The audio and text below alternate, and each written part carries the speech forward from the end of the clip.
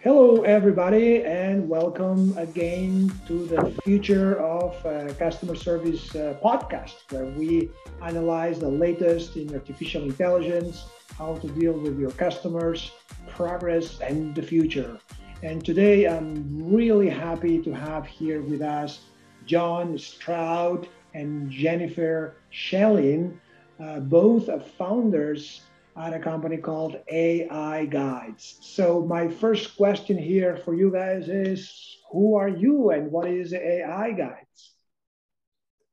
Well, as you know, my name is Jen. Thanks for that introduction. And yeah, I'm a data scientist. I have a focus in artificial intelligence, machine learning. I also have a background in cognitive science. And I have a data science company in Ottawa, Canada, that's focused on design and implementation of these systems. But I was very excited to come together with John to push forward AI Guides because we both share this really strong conviction that it's not just about the technology. So it's about the human piece plus the tech piece. And I'm coming in sort of from the tech side. And John, I'll turn it over to you to talk about the human side. Sure. So I'm in Ottawa, Canada as well, and I am not a data scientist. My background is in the humanities. And so I spent about 20 years in the public service, like the government of Canada. So my last job there was an executive where I was responsible for like a large team in an organization of 8,000. And my responsibilities were around strategy, HR, corporate services. And while I was there, I got really intrigued about the possibility about how technology and people could work together. And I got so excited about it that I decided to leave the job and set up shop on my own to help other companies with the same area. And then in terms of what AI Guides is, well, it's Jen and I coming together, and we are consultants. And we are who entrepreneurs are calling if they are worried that they're falling behind in AI and they don't know what to do about it. The origin for the company came about a year ago. We were at a coffee shop and we were just comparing notes on our respective projects. And we noticed that often these AI projects get off track because decision makers get matched to the wrong solutions. And so we thought it would be so much better if we could connect with decision makers earlier in the process to give them independent advice, vendor agnostic advice on what was the best solution for their environment. And so that's how AI Guides was born, of us serving as matchmakers between clients, decision makers, and vendors out there so that they got the best fit for their environment. Wow, that's fantastic. That's fascinating, right? That the combination of humanities and science to create a company that, the way I understand, is to kind of prevent these kind of fiascos, right? When Exactly. before Yes. before they happen in Precisely. deploying Yes. and deploying AI. That's amazing. So I've been, and by the way, let me tell the audience, right? There is a website. It's aiguides.co, right? This is what you have the corporate website. That's amazing. There's a lot of material that I would say I would ask the audience to go there and take a look. And one of the things that I saw there is this sentence, and it kind of starts with your pitch, right? It says many AI projects fail. That's kind of the point there. So of course I'm really intrigued by that because we sell AI projects as well.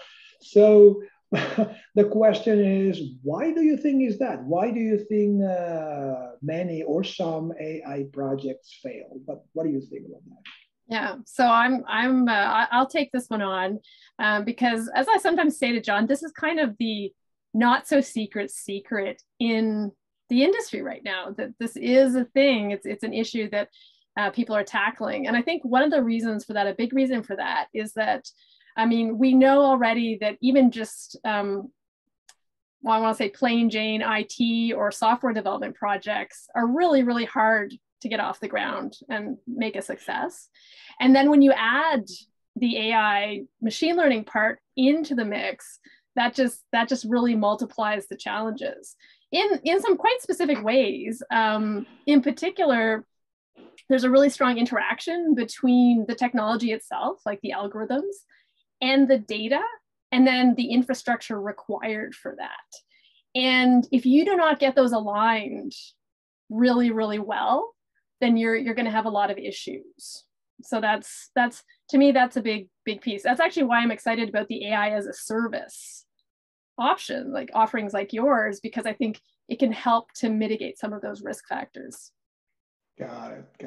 Absolutely. So there, the role is for you guys to be like a consultant, right, or an advisory role, where you say, okay, before engaging in this and that technology or technology stack, let's take a look to what you're trying to solve, right? So how do you do that? What is the most important thing when it comes to first having an advisor, and what is the role and the kind of the way that you deploy your consultancy, let's say? Sure. Well, so absolutely. So first of all, we do think having an advisor is important, because, like I was saying, there's a lot of moving pieces. So I mentioned the technology pieces, infrastructure, data, but then you also need to have a very good custom fit with your particular organization, your particular business goals. And so you really need someone to come in and say, look, here's the landscape. We need to understand exactly where you are on that landscape and exactly what other pieces that are out there can help you. And we think that you kind of need someone who isn't necessarily attached to one particular part of that landscape to be that guide. And so that's kind of what we do. We start out by sort of at a high level, getting to know your situation, what your use cases are. Then we move on from that into more of a deep dive. Let's really look at where you sit on this landscape, get into the weeds a little bit. And it's only at that point, after we've gone through all of those pieces, that we would say, okay, based on who you are, where you are, what your goals are, here's where we think you should head. So that's basically our strategy. Got it. So it's like understanding the problem and what is the use case and the kind of objectives, and say, okay, that's if that is what you want to accomplish, this is the technologies out there that help with that, right? So I'm assuming that in order to do that, and that's how you and me, we know each other, right? Working together on some specific of this project, right? So I'm assuming that you have to, on one hand, be talking to a lot of customers, potential companies that are dealing with potentially AI, and then AI companies, right? And how do you do that? How do you manage to all these relationships? John, do you want to tackle that one? Yeah, and so it's about keeping track of like what some of the developments in the industry are. Plus, we're networked into a couple of different communities that have an interest in exponential technology, and so it's trying to stay up on the latest literature and being connected with the community.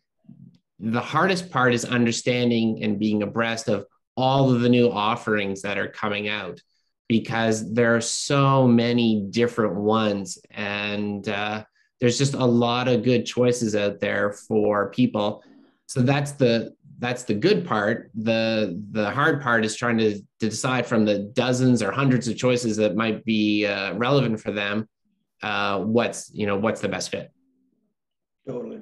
I was talking to Gartner the other day, and they talk to many companies, and the guys told me that just in the space of chatbot, which is one of our areas, right? But just in that space, they have counted 2,000 competitors. Yeah. So that's crazy, and just that makes AI guides a lot of sense, because like how I'm supposed to choose? I cannot have an RFP and have 2,000 companies running in there. That's nuts. So it requires. Exactly. And so, we wouldn't profess to know all of those chatbot companies, but we reach out to people and then engage with the vendors. So just like we sat down with you to get some detailed specs on how it works and so forth, so we can do a vetting process. That way, we're not saying that we know every good vendor out there, but what we're saying is that we know good vendors, and it's possible to tell a good one from a bad one, and that all of the names that we recommend to a client has gone through that vetting process.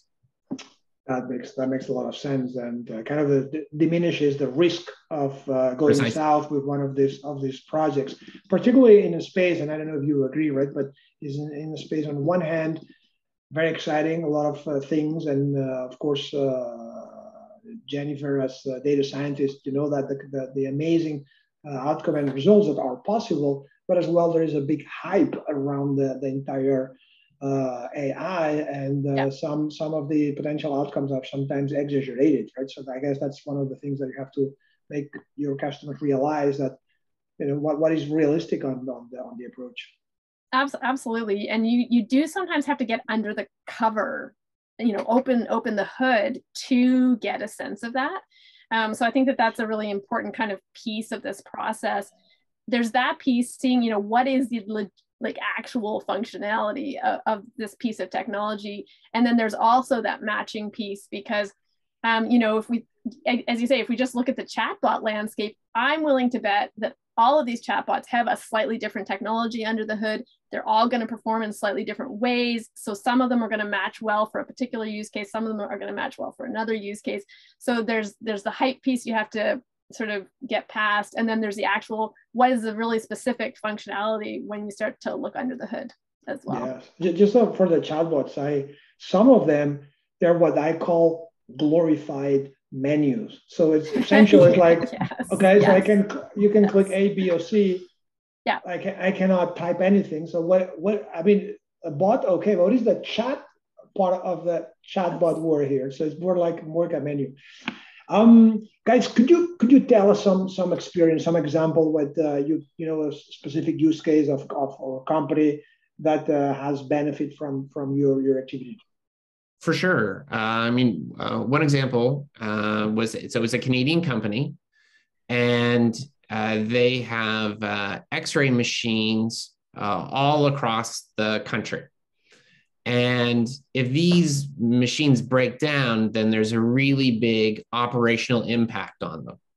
So the machines were all networked together, and they were each generating a lot of data. So what the company wanted to be able to do was to say, okay, we've got all of this data. Are we able to predict when they're most likely to break down so that we can engage in preventative maintenance? And they thought, this seems like the type of problem that AI should be able to assist with. And they're right. Their first call was to a very large, well-known vendor who said, we would be happy to help, and we can provide you with an enterprise solution, and the cost will be about $400,000, and it could take a couple of years. And so their second call was to us, and they said, that's just beyond our scope, and we don't want to spend that long on an enterprise solution. So what we were able to do with them was define, precisely what their requirements are, do a deep dive on how their data, what data they had, what their infrastructure was, and then we ended up matching them just with a boutique shop that was able to come up with a custom solution for them at a fraction of the cost. And so what the client liked was, well, there was the savings. It was a lot cheaper to go with a $20,000 option instead of a $400,000 option. But also, by making that recommendation to them and connecting them with this vendor, we were able to give them peace of mind. It was a topic where they felt nervous, anxious, uncertain. It's a complicated field, and they were really worried about making a wrong decision. And so by giving them that confidence, we help move them along their journey from being, lagging behind to being more of an industry leader. And they really appreciated that. Wow, that's an amazing use case. It's X-ray machines and kind of a predicting, right? Use the past to predict the future based on all that data, which is a classic usage, right? Or classic use case for machine learning. That's and absolutely, well, it's really in that ballpark. Yeah, exactly. Yeah, and 20 grand is very different from 400 grand, right? So so it's that's a big impact and an overall solution. And I'm assuming they were happy with the final result, right? Exactly, and it was faster, it was easier, and it was just more of what they needed. And so it was a really good result. Yeah, that's amazing. So speaking of that, right? So which kind of verticals or use case do you think they can benefit more from AI, right? This X-ray machine predicting engine is kind of surprising to me. So what else do you think is out there? I mean, this is a question that it's easy to answer and it's hard to answer. It's easy in the sense that there are so many use cases. It makes me think, if we were to travel back in time to the last industrial revolution and you were to ask, well, what are some good use cases for electricity? Like, which industries would benefit from electricity? The answer is all of them, right? And it's just trying to figure out, well, where do you start? And so that's the harder part is picking the good categories. And so for us, when we try to simplify it and meeting with clients, because sometimes they'll come in with a specific problem, but that might only be a symptom of a larger problem in the organization. And so we want to make sure that we're broad enough in considering what are the use cases. And so we try to bucket them into three main categories. One is around customer experience. And for that, in a number of cases, like an Inbenta offering makes sense. So customer service, but then operations, and that's where, the predictive maintenance, that would be an example of an operational problem. Very specific to that organization, yeah. Yes, thank you. And then there's back office support. So it's just trying to make the business run a little more efficiently on the administrative side. And in terms of verticals where we've been able to apply it, it's certainly in government, but financial services like insurance, and even in professional services like law firms. Wow, that's interesting. And yes, as you said, Inbenta works. I mean, the artificial intelligence and machine learning are big spaces, right?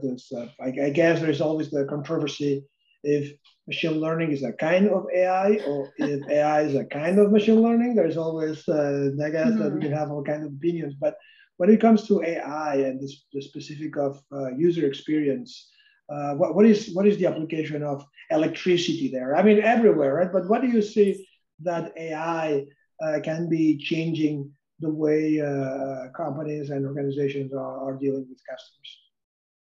I'm going to field this one because I think it's really very exciting, the potential impact that this technology could have in that space. I think that, so the short answer to that is basically, I think it's going to have a massive impact.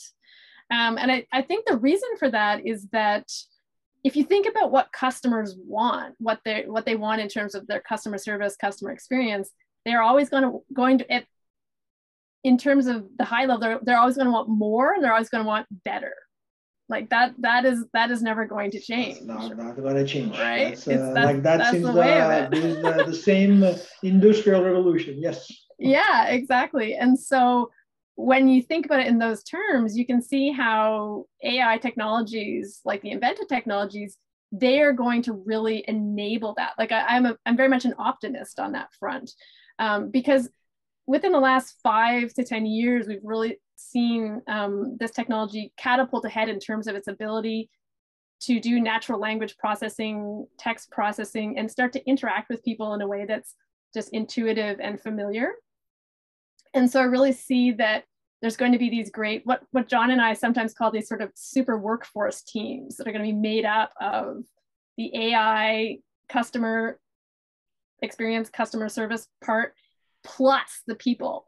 And they're going to come together, and, you know, the AI will be kind of on the front lines, helping people whenever they need it. No more waiting in a queue for an hour to get some help, right? So that's going to be great. And then on the human side, they're going to come in when more nuance is required, more decision making, more responsibility for customers in that sense. And so I think it's I hope anyway, it's going to be a really good partnership on that front. I'm pretty sure. And I guess also, right, back to the initial point, we have seen and we will see as well some fiascos, right, along the way, but as well as great successes in many use cases, right? Well, and I think one of the shifts that has to happen there is moving away from just automation to the intelligent technologies, because you were talking about the chatbots that have, you know, they're really just a menu, basically. They don't have the intelligent part. And to me, that's where the optimism comes from, is that the customer service, if you have these intelligent technologies, then they're going to be able to provide that level of service that will be genuinely valuable. Absolutely. And that's what I imagine, right? That you would call using a Zoom call or similar to a customer service, you would talk to a digital person with, if you could say, well, that looks like an actual person and is effective, always there, solving my problems. You might prefer digital assistant than a real one. That's I mean, we are still, and Inbenta tries, of course, to work on that, but we're still far from having a customer service that is indistinguishable from human. But we'll get there. Pretty sure that everybody's after that, because everyone wants it. Absolutely. And to some extent, sorry, John, I was gonna say it's okay if they're not completely indistinguishable from humans as well. Sorry, John, go for it. Yeah. And I think that can also be good for the customer service reps too, right? If they're able to offload some of the more routine calls to their digital coworker, then it can be a better experience for the customer and for the customer service rep. Absolutely.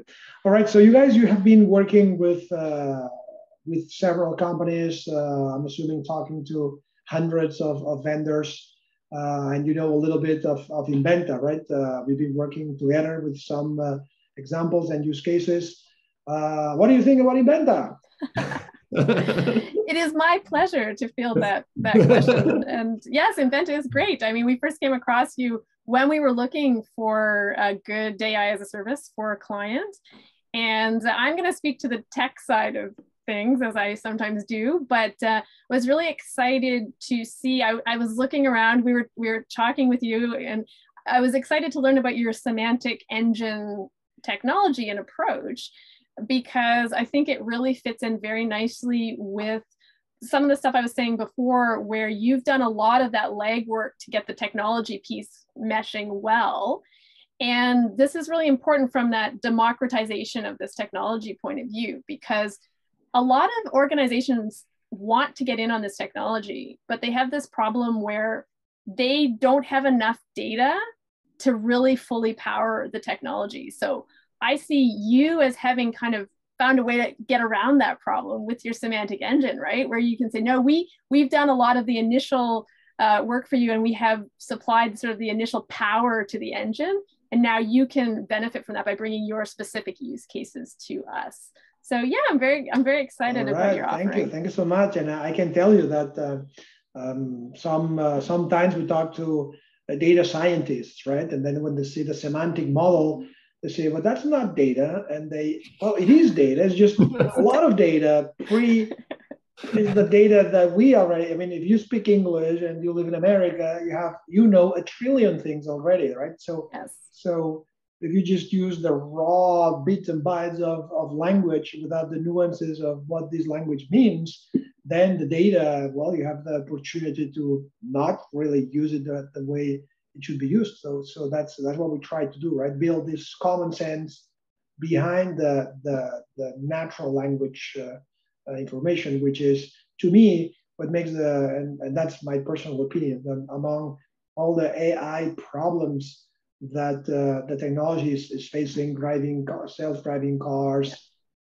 playing Go, predicting the future. I believe that human natural language is the most complicated, and that's the analogy that I use. Is like, hey, we by now we should have a lot of self-driving cars driving around our cities, and they're not there. So it was not as easy.